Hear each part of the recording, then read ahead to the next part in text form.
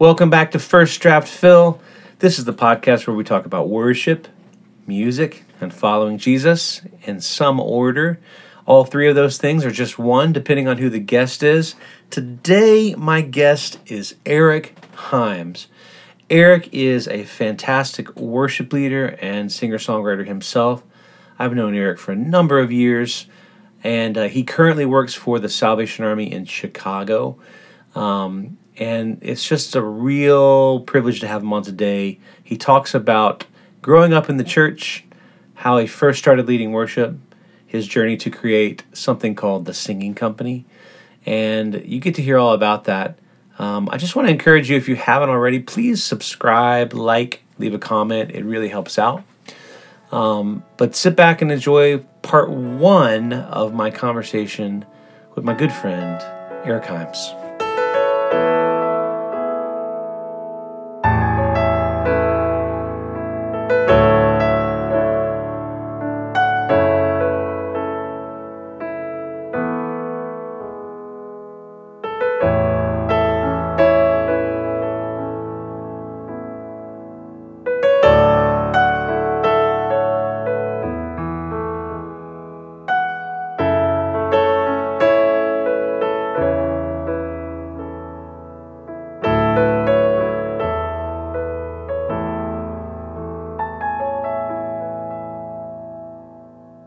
Today on my podcast, I have the one and only Eric Himes, and I have known Eric for several years. We have written songs together. We have led worship together. We actually share a birthday together. So there's a lot we can talk about. But Eric Himes, thank you so much for being on my podcast.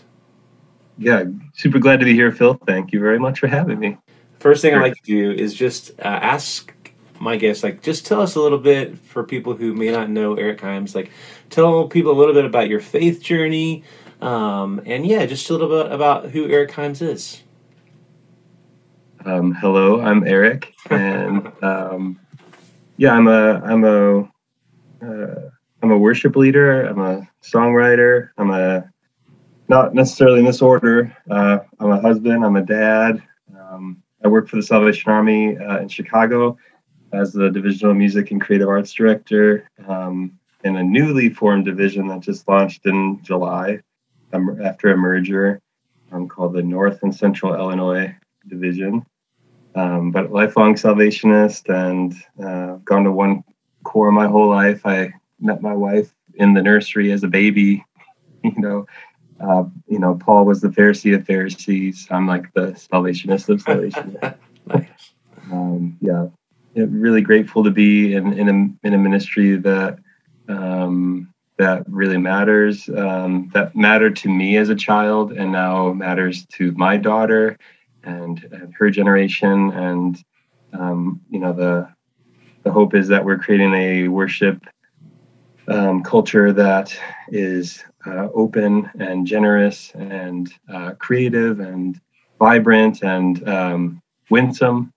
And so that's what we're doing. I live with my wife and daughter in Wheaton, Illinois, a few blocks away from the college that Billy Graham went to, that I attend now as a grad student, which is really cool. Finishing up, I just began my last class, which is feels good to be at the end of this road. It's been really rewarding. But those are a few things about me. Yeah, cool. So a lot of people who are listening, a good percentage probably would know your last name and be familiar with your dad. So your dad, famous composer in the Salvation Army, and just sort of a giant of the faith, musically and spiritually. So when did Jesus become real for you? Maybe talk about what was that for you growing up?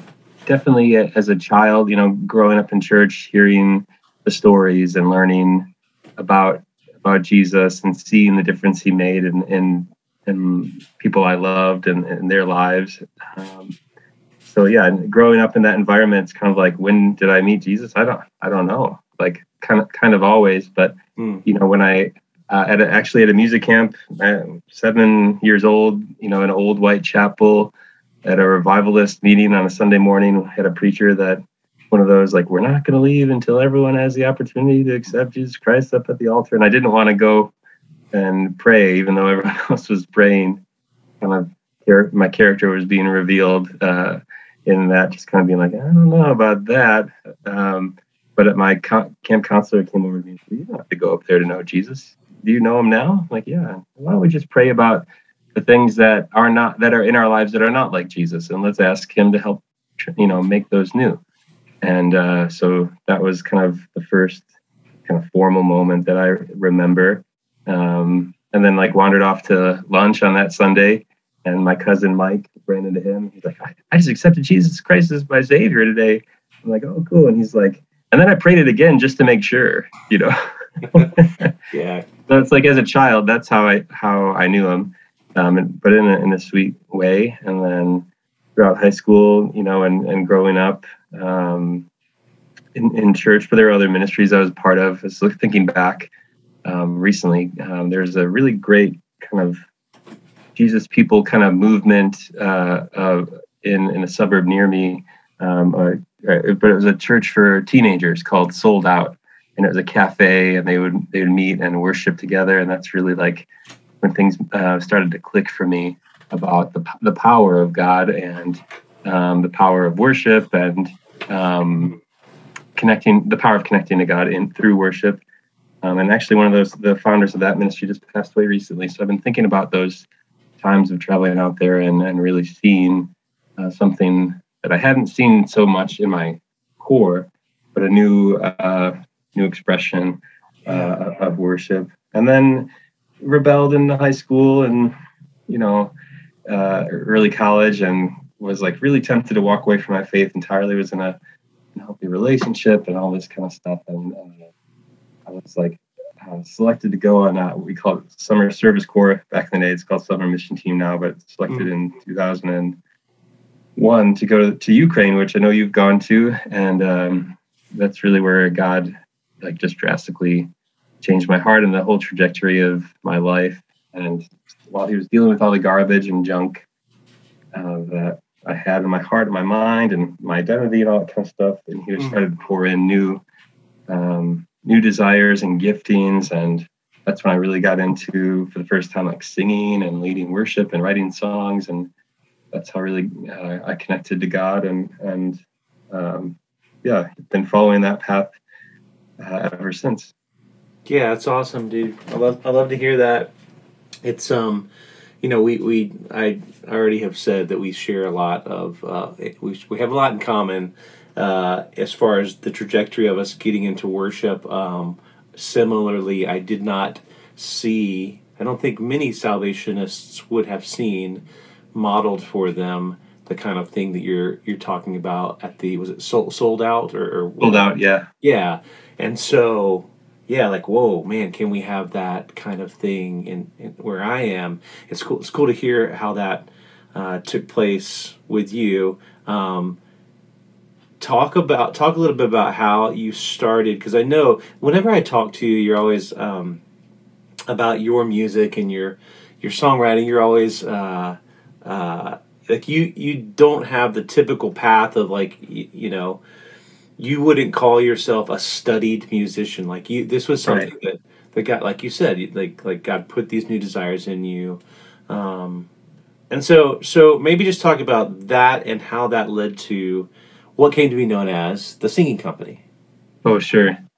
Yeah. So my dad, Bill, is a trained composer and musician and all that kind of stuff. And I grew up in the brass band culture and singing culture at my church. But yeah, there was like as you say, there was no real model in before me in those type of mediums. Outside of Randy Bonifield, who is hugely influential at our territorial camps. He's gonna be a future guest. I'm gonna get him on. So yeah, he's the best. He's incredible, and so he kind of set the template in my territory, and then seeing zooming out further, the model from the Southern Territory, the transmission was like, as soon as I saw that, it was like, oh, this is possible. I can see this working in my context. And you and Marty and Bernie and the whole crew and Lex and all the rest. That was like hugely influential to me. And then, I never really had like aims to or ambitions to do that necessarily for myself, even though I saw the value for the Army. And then, it started with a song. Actually, started with the song called "That You Love Me," which I was on a summer mission team and I was in Lithuania, and we had a day off, and I was a team leader. It was me and 5 girls for the whole summer, and I was so tired of them as a leader, and feeling so alone, personally, because leadership's hard, and when you're young, almost impossible. And I just told him, I was like, I'm going to sleep all day tomorrow. I would like you to not disturb me. Anyway, like, will you be okay? Yeah. And one of those things where it's like, and it rarely has happened since, but God woke me up, early in the morning as the sun was rising, and with this melody, and I just spent the day in my room with my guitar, just worshiping and crying and connecting with God in that way.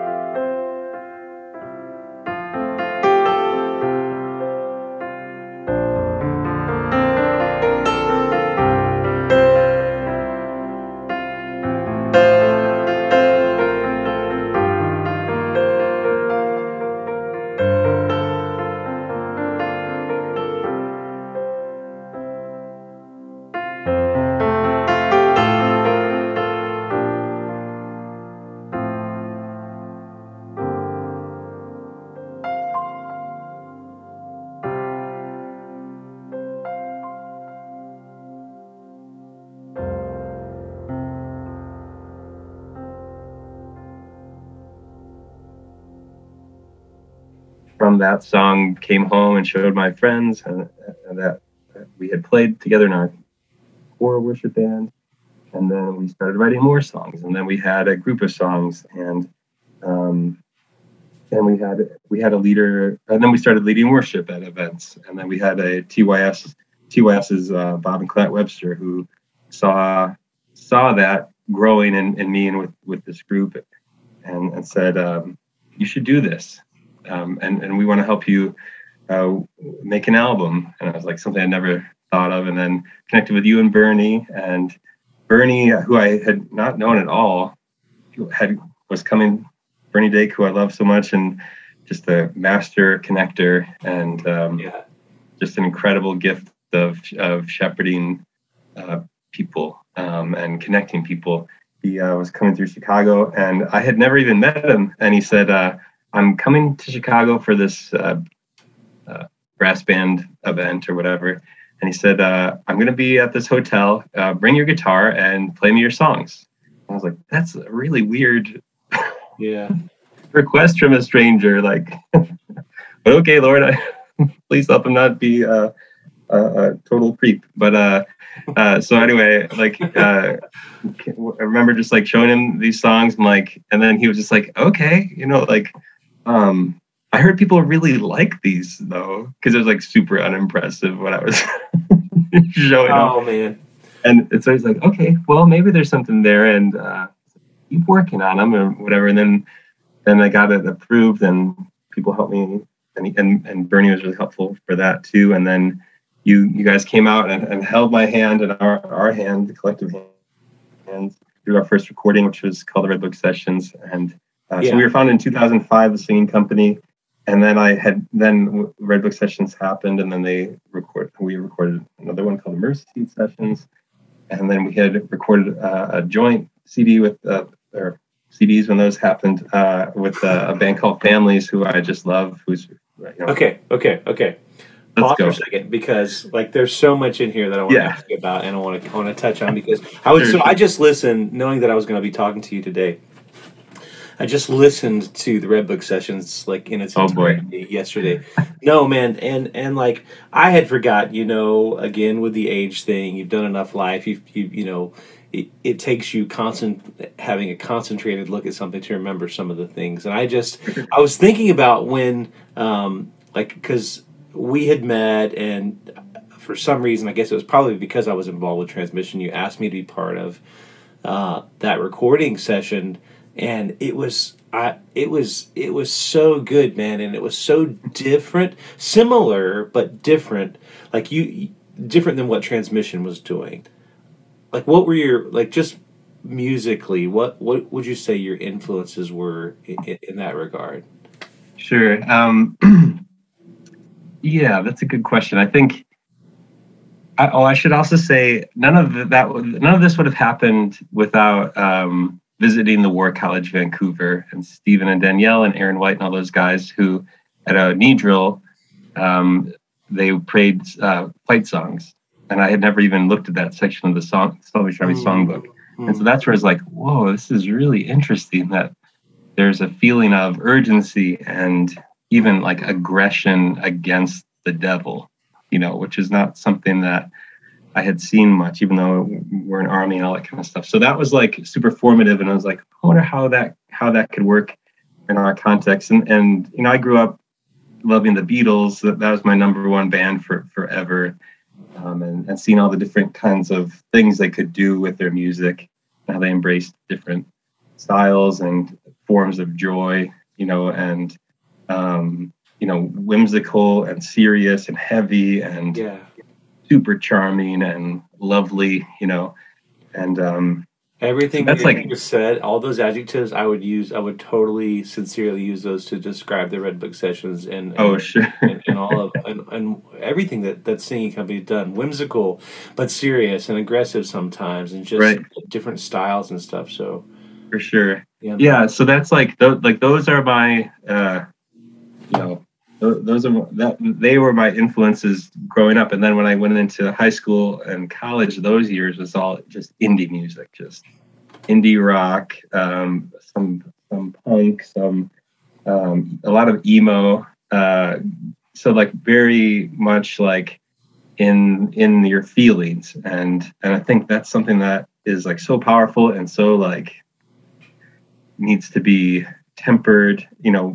There's so much power in emotion that you have to figure out how to process it, but also not shy away from it. So I should throw this in, even though I know it's just so sporadic. I'm an Enneagram 3 with a 4 wing. So being in my feelings is totally comfortable in that as well. Yeah. So all these, you probably won't know this band, but there's a band that was super influential to that season of life, called the Weaker Thans. They're from Canada. They're from Winnipeg, and they're just an indie band that they used to be a punk band, and then they got more sophisticated in their lyrics and their presentation and became an indie band. They were in their first iteration called Propaganda.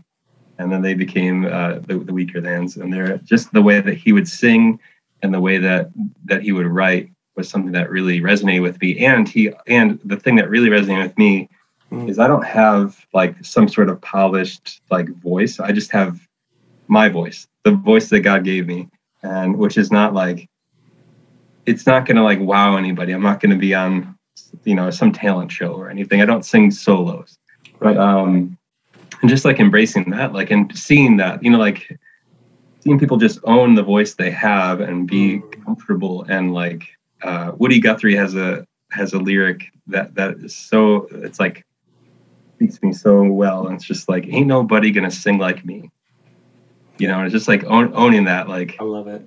And being that, okay, this is what God gave me. Can it be better? Well, yes and no. To an extent. But this is what he gave me. This is the tool in the toolbox, and can I be a good steward of it? And that was really that's really the secret sauce of the singing company. It's who are you, and who are you in Christ, and what are you bringing to this thing? What weird idea or strange, style? What's the thing that you don't think will work in church?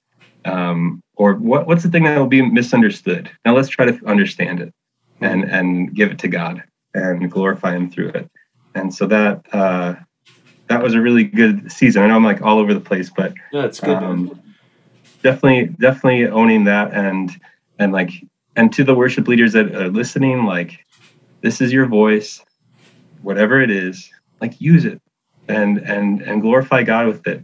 Like, if we can praise God in our weakness, like, he's like so glorified in that, like, it's not just the excellent that he's looking for. He's looking for us knowing, uh, this is who I am, and I'm going to give it all to you. The thing for me is, like, yeah, even as a songwriter or worship leader, or singer or guitar player, like, these things are not astounding, but it's like the parable of the talents. It's like, did I give 100% of what I had? Yeah. In my healthiest seasons? Yes, I was faithful to that thing, and you did something amazing with it, and only you could do that, God. Behold his arms extended wide on the cross, on the cross. Behold his bleeding hands inside on the cross. The sun withholds his rays of light, the heavens are clothed in shades of night, while Jesus does what devils fight on the cross, on the cross, on the cross, on the cross. Come sinners, see him lifted up on the cross, on the cross. I would agree, Eric, and I would say that and it's so interesting because, as you know, this is an experiment for me. This whole podcast is an experiment for me, and the first draft fill thing is just not presenting somebody that you're not, and Right. and one thing that keeps coming up with several people that I've had on and am talking about having on is just the fact that when you embrace who God has made you to be, and just step out in that, it frees other people up to do the same thing. It lets other people see, oh, the mold is different. There is no there's not a mold necessarily. There are things that I can emulate, but there's not a mold. And I think you doing that, and as you have already mentioned, with your friends to start off with, and then the singing company became a thing, and then you sort of attracted other people to join the singing company who were able to do that same thing. So maybe talk just a little bit about how the singing company evolved and the different people you had, and the journey that took. Yeah. So yeah, again, 2005, and then we had something, and I was like, let's be a territorial group, like Transmission. Let's be like, let's have some support in this. And I went through 3 TCs, all godly people. But they kept saying no. It's like, okay, well, we're going to keep being faithful and do what we can. And then finally, gratefully, the commissioners, Seiler, Paul, and Carol said, we want this to happen. We see the value. It's like, thank you, and they invested in us. So we kept, in that iteration. At that point, we had done 3 albums and an EP. And then we continued just to go around the territory and lead worship and teach how to lead worship and how to songwrite and that kind of stuff. And that was really like just create like one of my biggest joys in life is being a part of a team and getting people to like tap into their giftings and release them, and then encourage others to be unique and authentic in their giftings. And that was a really cool thing to see, that those ideas continue to grow. I was reading a book in one of my classes about culture, and it's like, one of the only ways the only way to create, the only way to change culture is to create more of it. So like we could spend our time dismantling the things of the cultures we don't like. Oh, wow. And that would be kind of exhausting and offensive and hurtful. Or create more culture. Oh, man. And build off of that. And I definitely saw that. And this is not my idea. This is God's idea. And I definitely saw God change our worship culture and our in our context because we were able to create more of it. And that was a really beautiful thing. So we became a church group in 2011. I know this is like super snooze fest for people who like not affiliated with the Salvation Army, but which means that like we were, like we had a place to gather. We had resources and we had an expectation. We had all these things that we built up along the way in terms of infrastructure and like vision. Mm-hmm. And then had some great years of ministry doing that and being a part of that. And it was my favorite thing in ministry was going to rehearsals each week and throwing some ideas at the wall and creating new things and bringing them to the church. And I just love the fact that like that's the real mystery of God. Like, and when it comes to the arts and specifically music in my life, and worship music is like the thing that He inspired in a room in Lithuania in the early morning of 2004 is the thing that was sung at a wedding 20 years later, and now it's like scripture. It's Ephesians 3 is what this song is about. It's scripture that is being sung and remembered. And that's the beautiful thing about why I love leading people in worship, congregational worship, is because it's one of the few times in life where a group of people can get together and agree on something. And I mean that it's not tongue in cheek, but like if our songs are prayers, then we're saying these prayers in unison together. We're agreeing about God together, and our thoughts of our viewpoints of God are different. The way we see Him and understand Him, the way we interpret Scripture, all these type of things. There's nuance and there's all sorts of contextualization and all sorts of lenses that we look at God. But like when we bring these things together and we sing these songs, like we're agreeing on something together about God and we're glorifying Him together. It's just a beautiful thing. And I love the kind of the just hearing other voices and souls like just proclaim what they believe about God together and knowing Scripture and all these type of things. Super, super important and such a fun calling. I'm so grateful that God called me to that in my life. There are so many other things He could have challenged me to spend my life on, and I'm so grateful that this was one of them. I think that your heart for that definitely shines through when you listen to the recordings, like starting with Rev session, but just listening to, and I just encourage people just go listen to the evolution of the songs on the Singing Company albums. You started to include more and more people, and the musical and stylistic differences started to change and be influenced. You had a saxophone player, and just you just got better and better, like production quality, but also just including other people. I need you and you need me to be the body, to be the body. I need you and you need me. There's one spirit, there's one spirit. I need you and you need me to be the body, to be the body. I need you and you need me. There's one spirit, there's one spirit.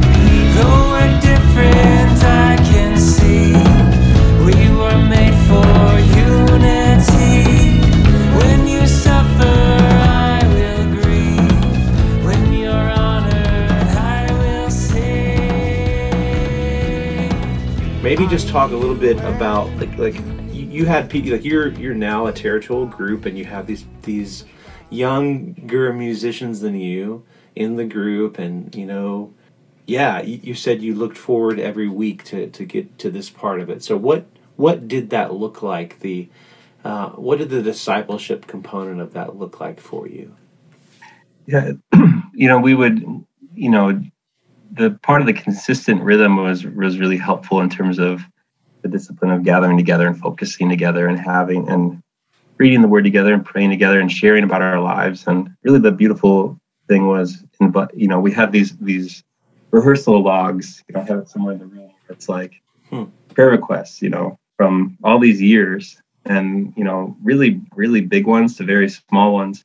And then you look back and you're like, the thing that I was so concerned about was like, I barely remember it now, and also God was really faithful in answering, please help me get through this semester, or my car is broken down, or my mom has a cold, or whatever the prayer request of the group. That is a And great idea, I think, for any worshiping rehearsal group to have a prayer log. That's awesome.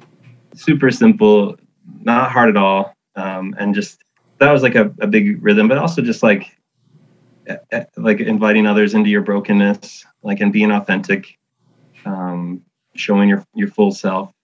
There's seasons in that ministry where I was completely broken, just shattered, different concerns, with health of family members, and confusion in ministry, or even just my own journey, where I'm just like, I'm the leader of this thing, but this is what I'm dealing with, and please pray for me. And they were there for me, and they, even today, I met with, we had a sing company lunch in the city just on Monday, and it was, some good friends of ours, and just squeezing into a car, all five of us, me in the back middle, in a hot day in the city, getting food. It's like, this is my family. These are people that I just will always love and know.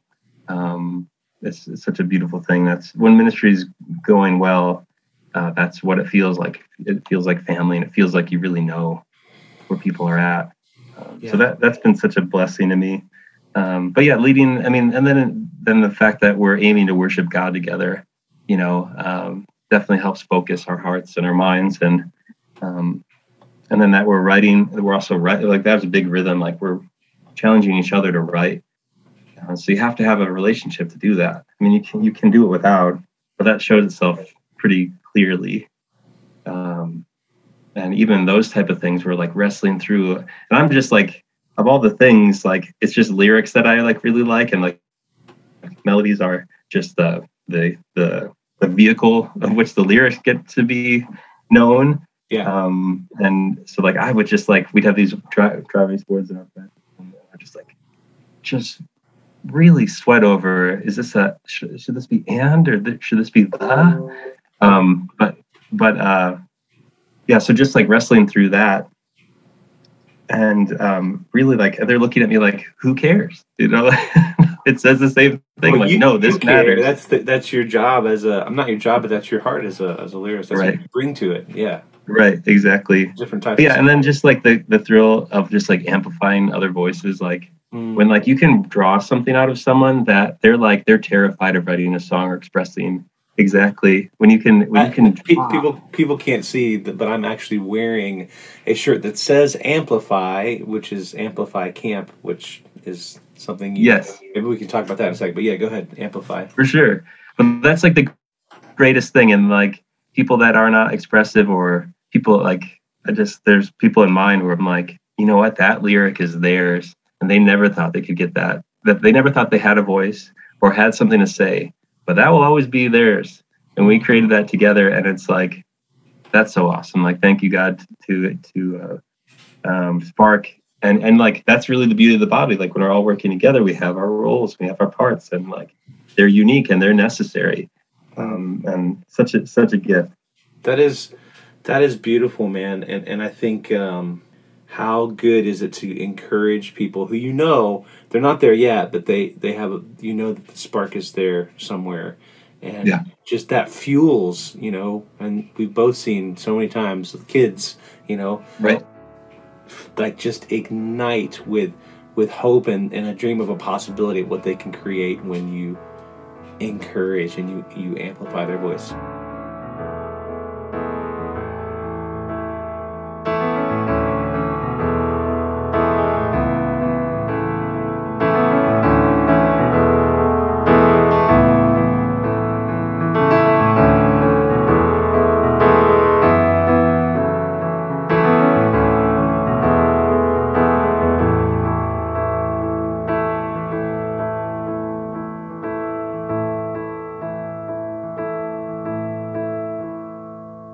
so that was part one of my conversation with Eric Himes.